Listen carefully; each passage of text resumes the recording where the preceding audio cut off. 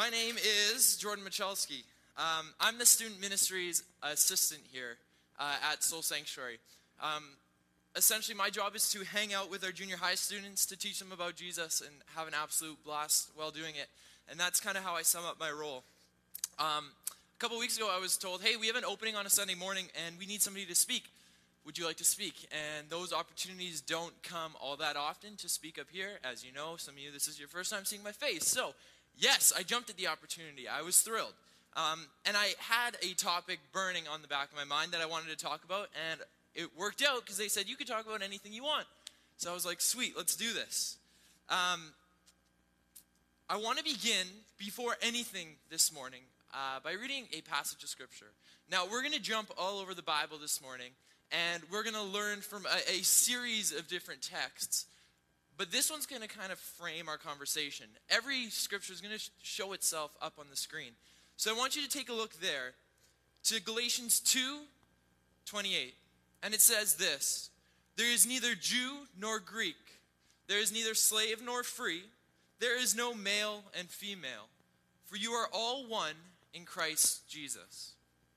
Now, before I go any further, I'd be lying if I told you that I was super comfortable up here in front of everyone. I do speak to classes of students, a part of the program that I am in university, and I also speak to my junior highs, but this is a little bit more daunting. There are really bright lights in my eyes. So before I go any further, I'm going to let you know how this is going to unravel. I know myself enough that after a couple minutes, I'll get comfortable, and I'll stop shaking like I am right now. So I'm going to start by telling you a funny story. And this funny story kind of relates to my life. And then I'm going to seamlessly transition into exactly what I came here to talk about.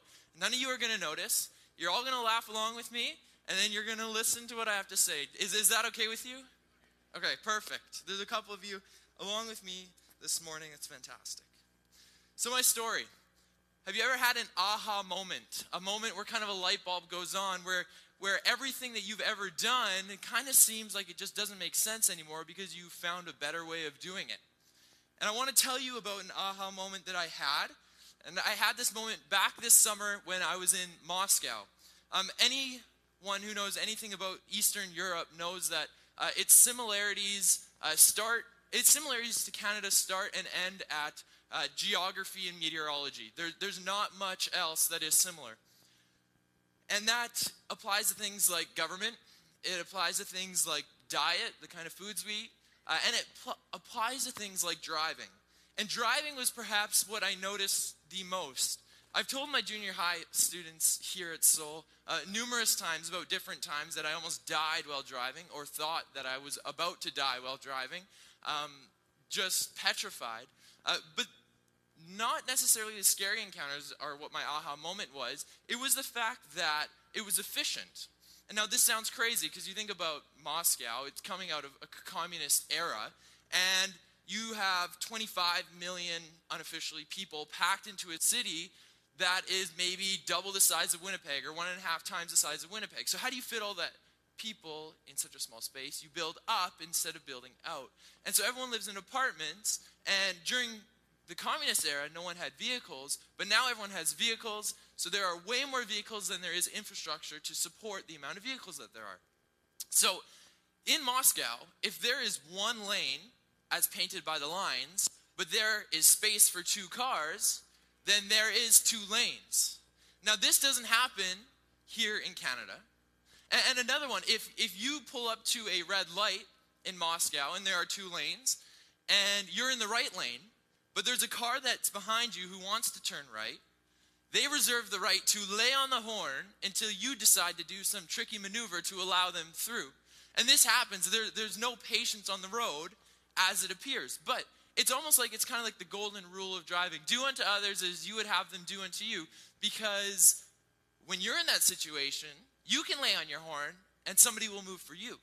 Or you can squeeze in 2 cars into that really tight yield, and you can get to your destination all of maybe 10 seconds faster. Now, my aha moment coming back to Winnipeg was that this was an efficient system. We didn't listen to the lines. We didn't listen to, per se, the rules of the road. We just got to where we needed to go, and we respected other people who were getting to where they needed to go. I say the word respect, and all that comes to my mind is like Russian YouTube videos of car accidents and fights. And anyways, as soon as we got off the airplane here in Canada, it was quickly apparent that you just couldn't drive wherever you wanted to. No matter how efficient you thought it was, the law thought differently. And so my aha moment kind of faded. But this morning I want to talk about an aha moment which I believe has the potential not to fade. I think it has the potential, if further explored, to have life-changing effects on all of us. Now, this concept of aha moments reminds me of a grade 12 student of mine last semester. So some backstory here. I was teaching a global issues course, and we were talking about the United Nations Declaration of Human Rights and what kind of rights we are all guaranteed under international law. I then asked my class this question. I asked them, by show of hands, how many of you would consider yourselves to be a feminist? And out of a class of about 16 students, there was one young man in the back of the class who shot up his hand, and there was one young lady at the front of the class who kind of gave like the half hand, she wasn't quite sure. And now, I'm sure if I asked you that same question this morning, there would be some of those who would shoot up their hands and who would defend their feminism, and some of you who would say, well, I'm definitely not a feminist, and then there would be some of you who would say, well, I don't even know what that word means or why you're using it in church. Now, I asked each student in the class to explain their position in our following discussion. Why did you put up your hand, or why didn't you? And those who didn't put up their hands had very similar responses. Feminists are women who hate men, or feminists are women who hate when men buy them food, or throw a drink in their face if he buys them a drink, or who will yell at you when you hold the door open for them. And these are the conversations that started flowing. I let each student say their piece, and then I put up this slide. The definition of what a feminist is. And I asked them again, after reading this, how many of you would now consider yourself to be a feminist? And the vast majority of hands in class went up. And this led to a very informative and open conversation about the sexual revolution of the 1960s. A conversation about bra burnings and how titles of feminist can take on certain characteristics based on those who associate themselves with the term. But this all relates to my grade 12 student in that classroom. And after all our discussions for the day had ended, right before I was about to release the class, he raised his hand and he expressed his confusion regarding gender equality and Christianity. Now, he spoke of the fact that he went to a church, and his church's board of deacons was primarily made up of men. Now, there were a few deaconesses on the board, and those deaconesses, they had power to discuss with the other deacons when making decisions, but when it came time to voting, they had no vote. And this didn't sit well with the student. Something about how his church saw the role of women all of a suddenly conflicted within his spirit. But this particular view of women is nothing foreign to Christianity. When looking back at history, we can see where the church has rejected equality through the equality of both men and women, placing women often in subordinate positions to men. And throughout biblical translations even, during the 15th century, there's a female New Testament apostle named Junia who was conveniently changed to the name Junius. It was easier to change her identity in a translation of the scripture than to answer some of the tough questions which came considering her actual position. And the sad thing is that for years, passages of scripture have been used as weapons, forcing women into submission of men, perpetuating discrimination, violence, and abuse. And this is where I want to focus our conversation this morning. I know for a fact that there are some of you sitting here right now who are incredibly uncomfortable with everything I've said since talking about Moscow. And you're asking yourself, where is he going to go with this? And I want to tell you, I didn't come here to convert anyone to a feminist agenda or to convert anyone to some sort of political ideology. That's not my goal. I did come here to look into the scriptures, to talk about an issue which the church has done a really good job not talking about. My exploration of the traditional role of women in the church sparked when I came across a book by an author named Sarah Bessey titled Jesus Feminist. Bessey proposed a series of thoughts which I couldn't ignore and which I believe needed further explanation. When browsing Amazon.ca, there was a vast library on many prominent social issues of our day written by Christian scholars. There was a wealth of literature on the topics of abortion, on the topics of poverty, sex slavery. But what I noticed was that the concept of sexism within Christian communities was pushed to the back burner. There was a myriad of books which talked about roles of man and wife in a godly marriage. And there were a couple books about women fleeing patriarchal cults in the American Midwest. But when I was searching for books that revisited the traditional role of women, my search was drastically limited and exponentially smaller. And this is funny to me because our society knows that on average women make 30 to 40% less than their male counterparts for completing the same work. In a recent publication from Oxford University, it was documented that the largest financial givers to churches are in many cases women from low socioeconomic statuses. So the church knows how important women are because, after all, who gives the most amount of service volunteer time? The answer is women. That also, side note, I do need a couple male Soul Fusion leaders. Back to where I was going. The church knows that its largest volunteer force is women. So knowing how vital women are to the life of the church, why don't we discuss topics regarding to women more often? And some of you might write me off right here. Things aren't as bad as they used to be, Jordan. Or we've got bigger fish to fry. But I want you to walk with me for a couple moments this morning. My fear doesn't rest in the fact that, or the thought that North American women are going to lose their basic rights. My fear is that if the church doesn't start recognizing the inherent equality between sexes, we will not allow women to reach their God-given potential within the body of Christ. Many laws and institutions that the church has held sacred are doing little more than ostracizing half of the body of Christ. This message isn't specifically targeted toward women.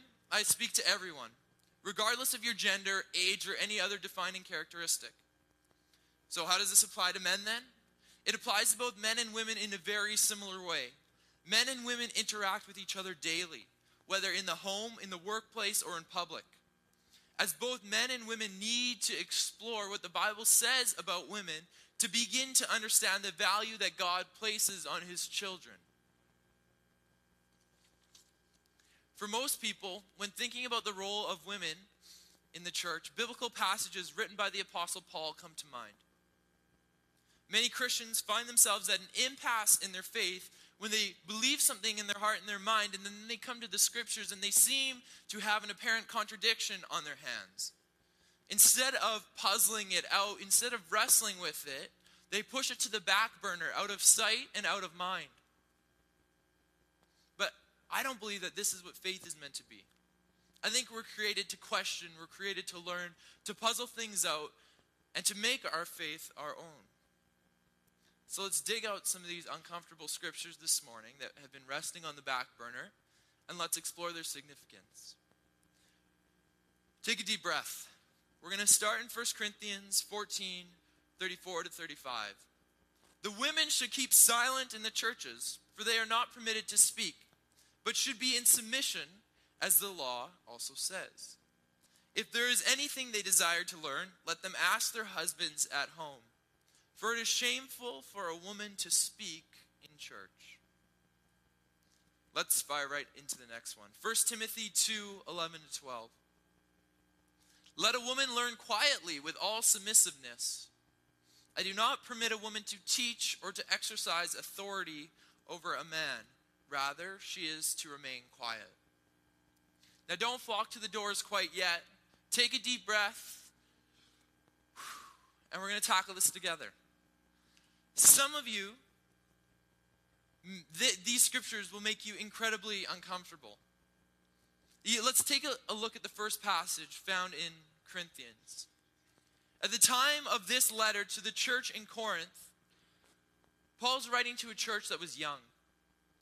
The message of Jesus was undoubtedly spreading like wildfire, and it did so because of its countercultural message. It proclaimed freedom to the captives. The message proclaimed love for all people and charity for the poor.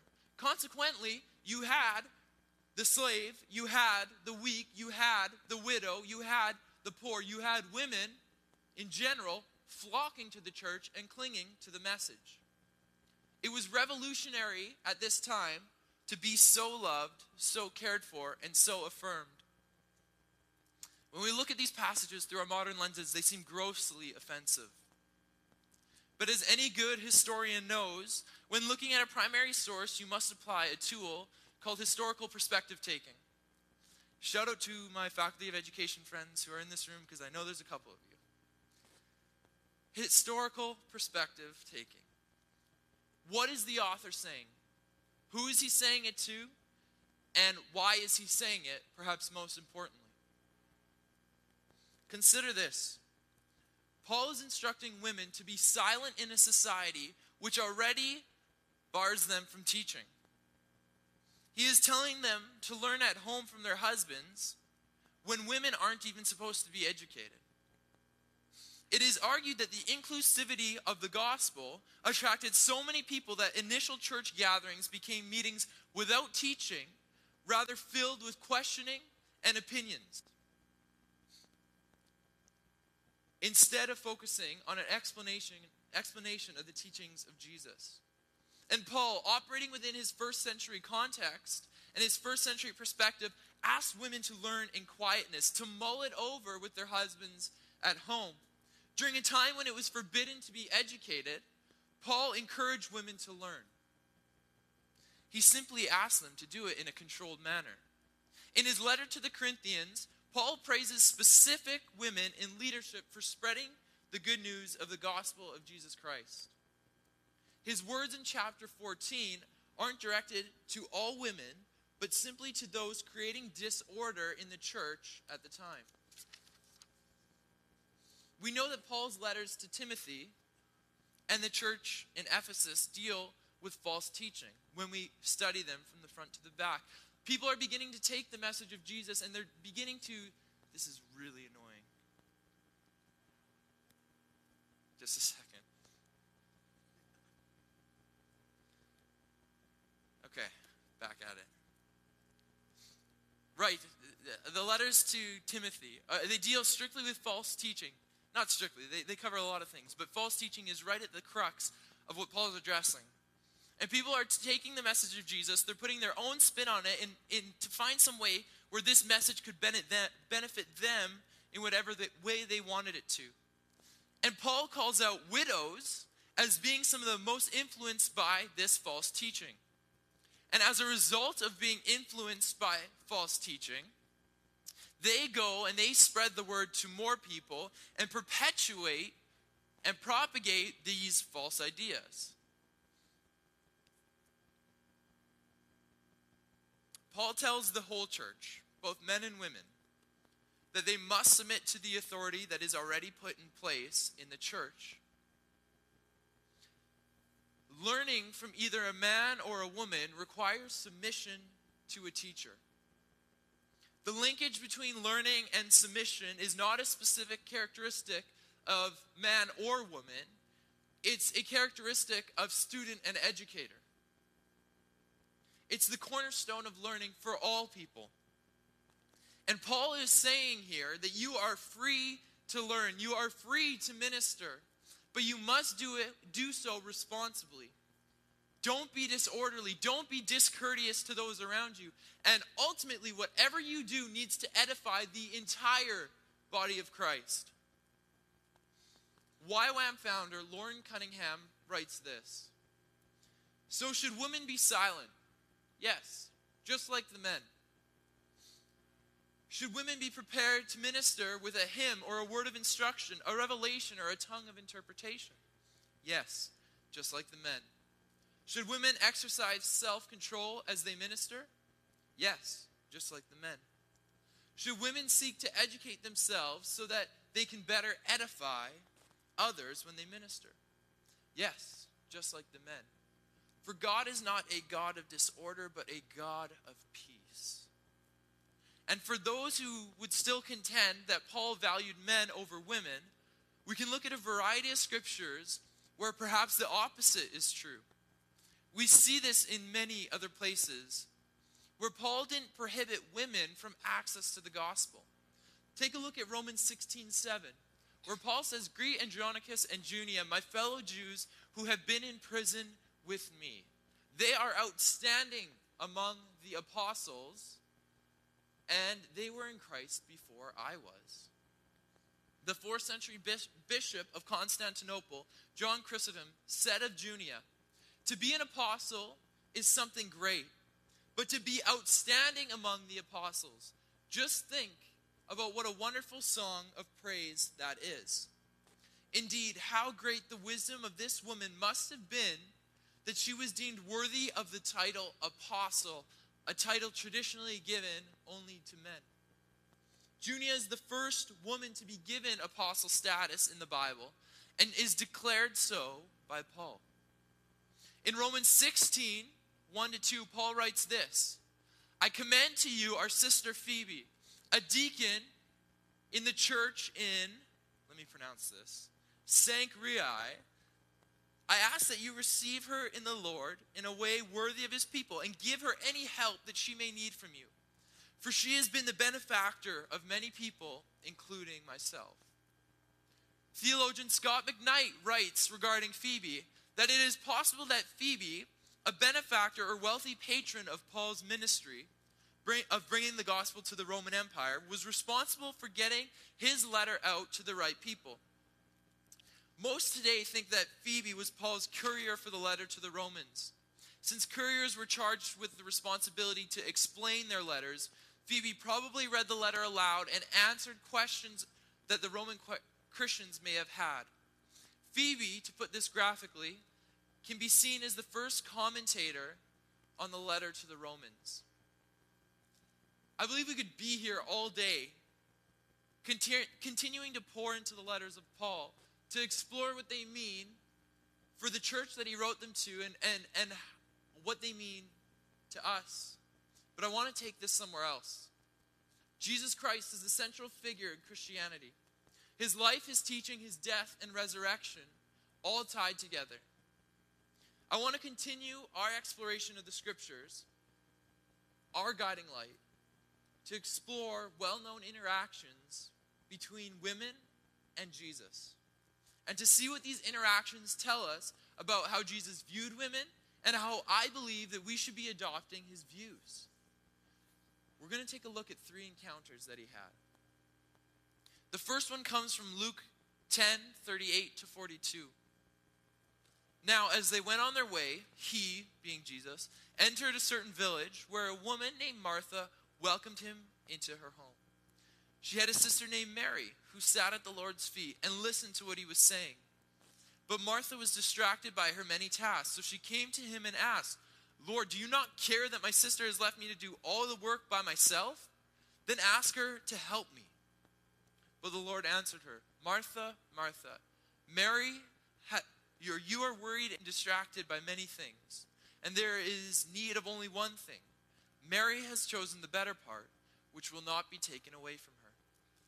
Now, we have 2 women, one who has a task list to accomplish, and the other who's sitting at the feet of Jesus, listening to what he has to say, as the scripture puts it. Now, the position of Mary at Jesus' feet is intriguing to us. Jesus is traveling with his disciples, as first mentioned at the beginning of the verse. And Jesus is traveling with his disciples, as indicated at the beginning of the verse, and we can assume that his disciples accompanied him upon entering Martha's house.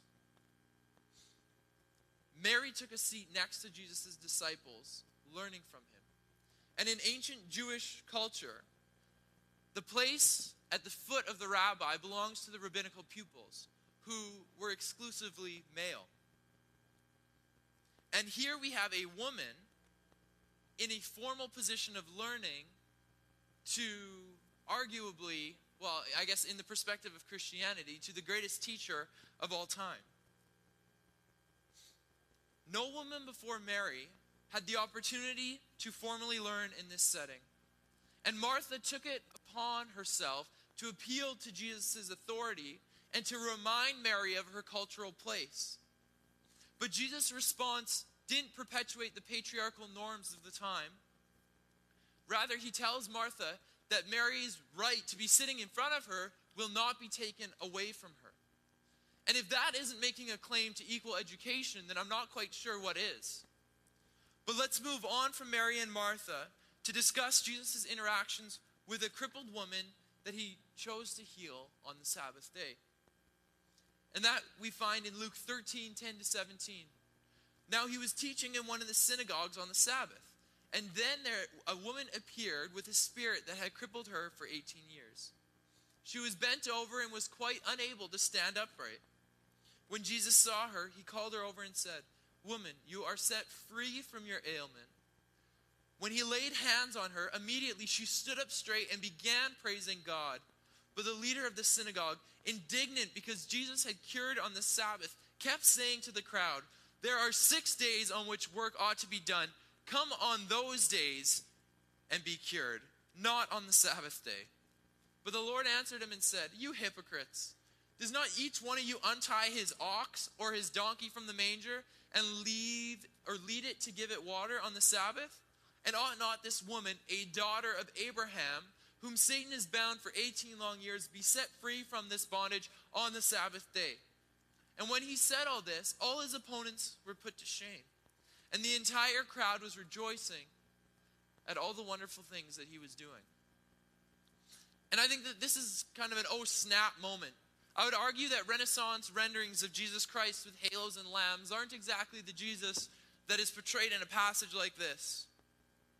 Jesus took an incredibly unpopular stance, an unheard of stance, on healing on the Sabbath day.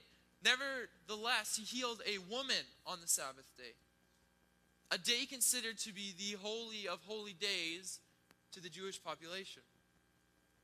Apart from pointing out the obvious hypocrisy of the synagogue leader for actually doing work on the Sabbath and then condemning Jesus when Jesus decided to heal someone, interpreting that as work, Jesus did something profound. He called the woman a daughter of Abraham. And people understood what it meant to be a son of Abraham. And you can guarantee that everyone in that synagogue understood what it meant to be a son of Abraham. The man who entered into a covenant with the Lord years before. It's for years that genealogies had documented the fathers and sons, looking back to Abraham, considered the patriarch of the faith, whose family line includes notable figures, including, say, King David. Abraham's bloodline's valued, his bloodline is respected. But Jesus gave this woman a position that she had never had prior, that no woman had had prior. He put her on a level with the sons of Abraham, on the same level as the leaders who were disgusted with the fact that she was healed on the Sabbath day, on the same level as the religious figures who were trying desperately to save their institution while Jesus was slowly disassembling it. Author Sarah Bessey states this: "In him, you are part of the family. You always were part of the family." And I think that speaks volumes to the fact that he called her a daughter of Abraham. He recognized her. And let's explore one more interaction that Jesus has with a woman. In my opinion, perhaps the most significant one. Jesus meets a Samaritan woman at a well. And this is a long passage with significance that we could be here all day talking about. So let me offer a quick backstory. Jesus was a Jew. This woman was a Samaritan. Samaritans were the half-breeds of the time. They were composed of both Jew and Roman. A combination made them worse off than Roman oppressors because it meant that somebody in your family line had fraternized with the enemy and that you were the offspring of that. Simply put, Jews and Samaritans didn't hang out with each other. And Jesus is passing through Samaria, and the Samaritan woman, he comes across her at a well, and he asks her to draw some water for him. And the woman replied to him, "How is it that you, a Jew, ask for a drink from me, a Samaritan woman?" The fact that she recognized Jesus as a Jew, this conversation between us should not be happening right now. And Jesus begins to tell her of water that only he can give. Living water which will daily renew your strength, will daily renew your soul, and water which gushes up eternal life. And this is where we pick it up in John chapter 4, 15 to 19. The woman said to him, "Sir, give me this water so that I may never be thirsty or have to keep coming here to draw water." Jesus said to her, "Go, call your husband and come back." The woman answered him, "I have no husband." And Jesus said to her, "You're right in saying that, I have no husband. For you have had 5 husbands, and the one that you are now with is not your husband." "What you have said is true," the woman said to him. "Sir, I can see that you are a prophet." From here, the woman recognizes that Jesus has some sort of religious authority. She begins to ask questions about the differences in worship between the Jews and the Samaritans. And Jesus informs her that all things are changing and that people will all begin to worship the Father. And the woman replies, "I know that Messiah is coming, and when he comes, he will proclaim all things to us." And Jesus replied to her, "I am he, the one that is speaking to you." And picking it up a couple verses later, the disciples come back, and they're astonished that Jesus is here speaking with a woman. But no one said, "What do you want?" or "Why are you speaking with her?" Then the woman left her water jar, and she goes back to the city. She said to the people, "Come and see a man who has told me everything I have ever done. He cannot be the Messiah, can he?" They left the city and were on their way to him. And many Samaritans from that city believed in him because of the woman's testimony. "He told me everything I have ever done." So, when the Samaritans came to him, they asked him to stay with them. And he stayed there 2 days. And many more believed because of his word. And they said to the woman, "It is no longer because of what you have said that we believe, for we have heard for ourselves, and we know that this is truly the Savior of the world." Here we see Jesus not only interacting with a woman, but a woman who, according to the law, should be killed for the amount of husbands she's had and the fact that she's currently living in adultery. Jesus engages her in a theological discussion, providing answers for the questions that she has about the scriptures. And this conversation is the longest conversation that is recorded between any one person and Jesus in the scripture. Jesus takes time to converse with society's outcasts, a shamed woman. Furthermore, this is the first time that Jesus tells anybody that he is the Messiah. And who does he proclaim it to? A woman. This woman goes and she shares what she has heard.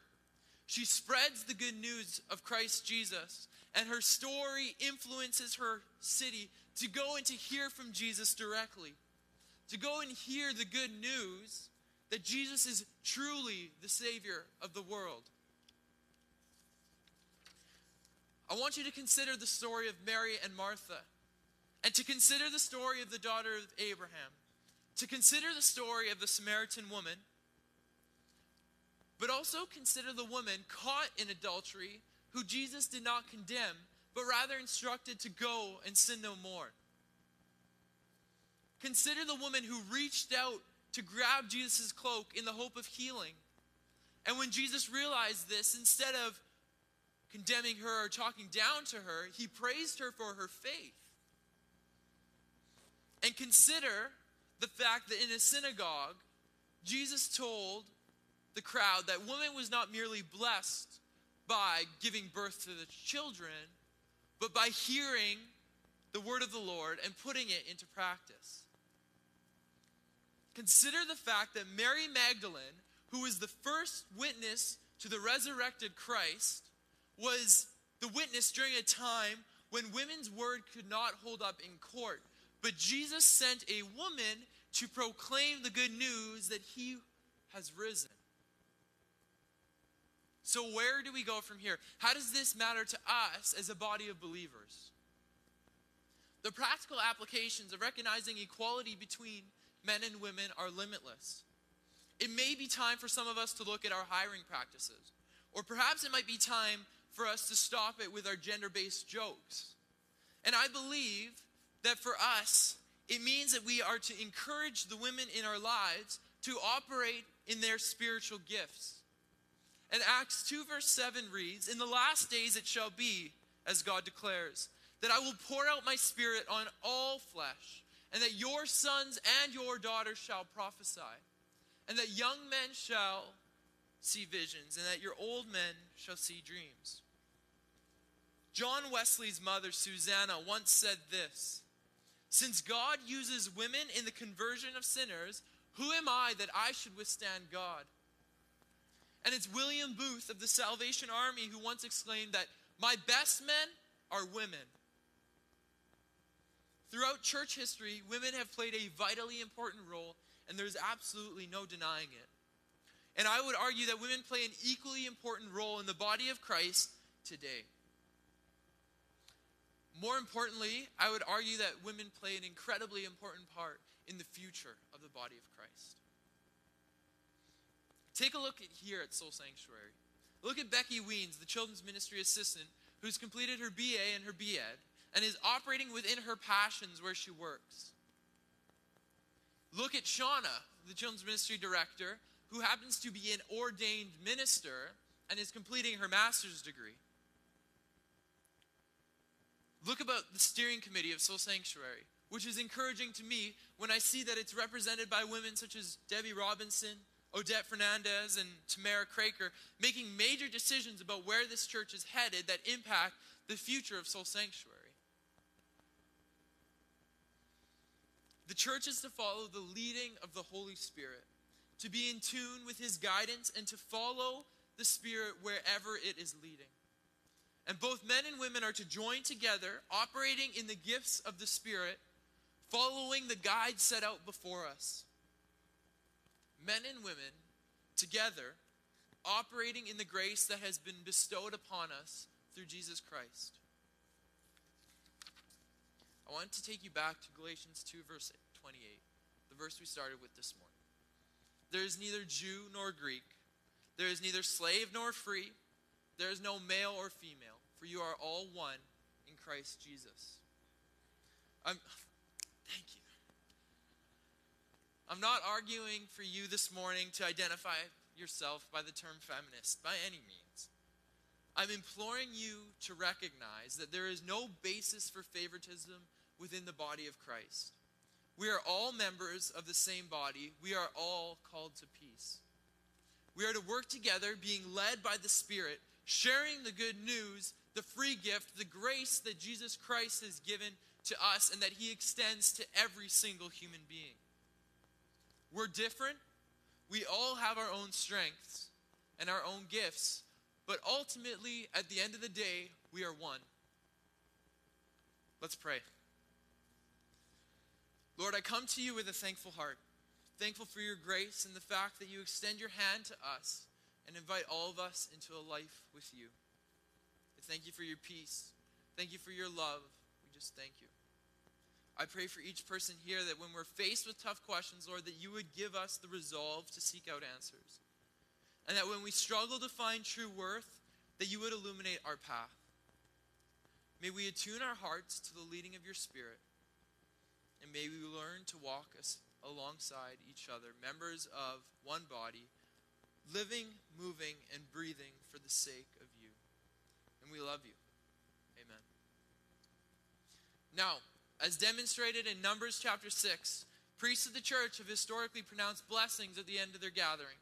So if you'd like a blessing this morning, I ask you to rise and to extend your hands. And as you go, go boldly.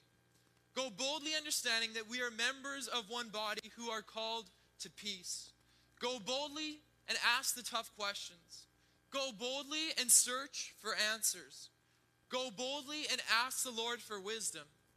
And as you go, go boldly proclaiming the good news of Jesus to everyone you meet. Go believing and rejoicing in Christ even more boldly than you have before. And may the grace of the Lord Jesus Christ and the love of God and the fellowship of the Holy Spirit be with you all. Have a fantastic week.